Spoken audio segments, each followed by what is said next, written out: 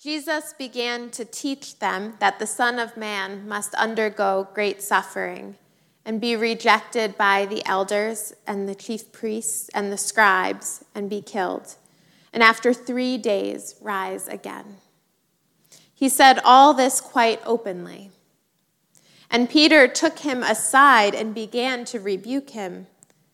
But turning and looking at his disciples, he rebuked Peter and said, "Get behind me, Satan.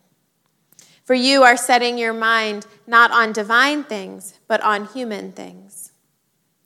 He called the crowd with his disciples and said to them, "If any want to become my followers, let them deny themselves and take up their cross and follow me.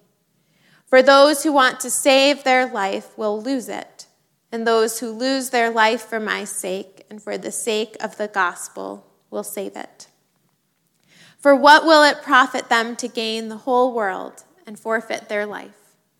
Indeed, what can they give in return for their life? Those who are ashamed of me and my words in this adulterous and sinful generation, of them the Son of Man will also be ashamed when he comes in the glory of his Father with the holy angels." The Gospel of the Lord. Praise to you, O Christ. Here we are on the second Sunday of Lent, journeying to Jerusalem, journeying towards the cross. And in today's readings, we are confronted with the scandal of the cross. We hear of Jesus' fate, his suffering, and his death. And then we are told to pick up our own cross and follow Jesus. It's a text that challenges us in many ways. But what better text is there for us to reflect on and ponder in our hearts as we look ahead to Christ's death and resurrection during this season of Lent? In today's gospel lesson, we hear the words, "The Son of Man must undergo great suffering and be rejected by the elders, the chief priests, and the scribes, and be killed, and after 3 days rise again." This is the first of 3 times in the Gospel of Mark when Jesus tells the disciples what will happen to the Messiah. These passages are often called the Passion predictions. They are predictions showing that Jesus knows his fate, and later the disciples will look back on these words and see that they have been fulfilled. But in addition to these words being a prediction, they are also a lesson. Jesus is a teacher, explaining to the disciples what will happen to him. The disciples are just starting to wrap their heads around who Jesus is.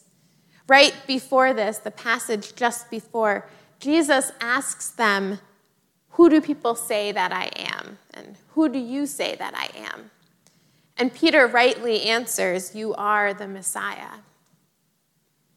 But now, Peter and the rest of the disciples learn the next piece of the lesson.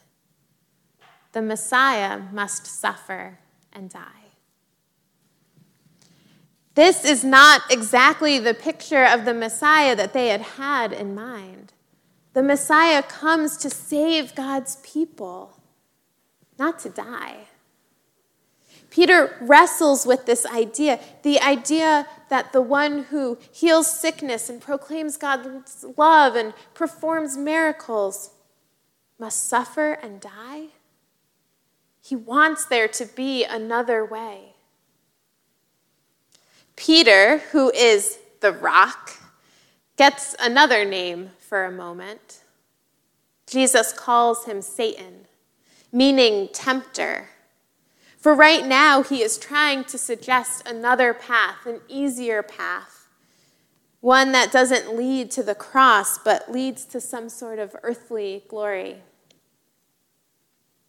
But can we blame Peter? This is the first time that he's hearing of Jesus' fate. Jesus, his teacher, his friend, the one they've been waiting for, the one whom he loves. This is a lot of information to take in. The Messiah, the Savior, must die. For us today, the news of Jesus' death isn't news. We hear these words or similar ones every week in worship. When we say the Apostles' Creed and often within the communion liturgy. And even though this is a familiar idea to us, like Peter, we might find ourselves wrestling with this idea of the cross. And I think it comes down to just one little word. That word, must. If Jesus had said the Messiah will suffer, then he'd simply be stating a fact of what is going to happen. But that word, must, implies that it has to happen this way. The Messiah must undergo great suffering and die. It feels too violent, too ugly. Why does it have to happen this way? Now, one way that this must has been interpreted is that God is very angry with sinful humanity and requires a blood sacrifice as just payment for humanity's sin. It is a punishment put on Jesus from above, the only thing that will satisfy God's desire for justice. But that interpretation of the cross feels disconnected from all the other things that we know about God. God who created people in God's image and called us good. God who chooses mercy over further violence. God who makes covenant after covenant with people. God who over and over again finds a way to be in relationship with people, desiring for us to turn from violent and unjust ways and instead live in love the way we were created. A God who loved the world so much that God took on flesh and lived among us, removing the barrier between human and divine, creator and creation. So knowing all of that, how then do we interpret that must? Why must the Messiah suffer? One interpretation is that Jesus, in reconciling God and people, must suffer because what Jesus has not experienced, he cannot heal. Jesus willingly takes on what would rightly be the punishment of sin, intense suffering and death, in order to defeat sin and death once and for all, to take away their power. It's a self-sacrificial act of love and forgiveness, one that comes from within Christ, not above. It's an act of love that brings new life, done because God desired a better life for us, one with less suffering, abundant life, eternal life. Now, when Jesus rebukes Peter, even when calling him Satan, he doesn't say, "Go away," or "Get out of here." He tells Peter to get behind him. It's a rebuke, but it's also an invitation. An invitation to follow, to live differently, to not seek out what the world glorifies, but to seek out what God glorifies. It's an invitation for Peter to join Jesus in his journey to the cross. And this invitation continues when Jesus says, "If anyone wants to become my followers, let them deny themselves, take up their cross, and follow me." What it means to take up our cross changes dramatically depending on how we view the cross in the first place. So if the cross is only about punishment and paying for sin and an instrument of an angry God, then to take up one's cross is suffering just for the sake of suffering, continued punishment for being sinful. In fact, this passage of Scripture has been used to justify different types of suffering, whether it's from a medical condition or a natural disaster or even physical abuse. People say it's simply one's cross to bear.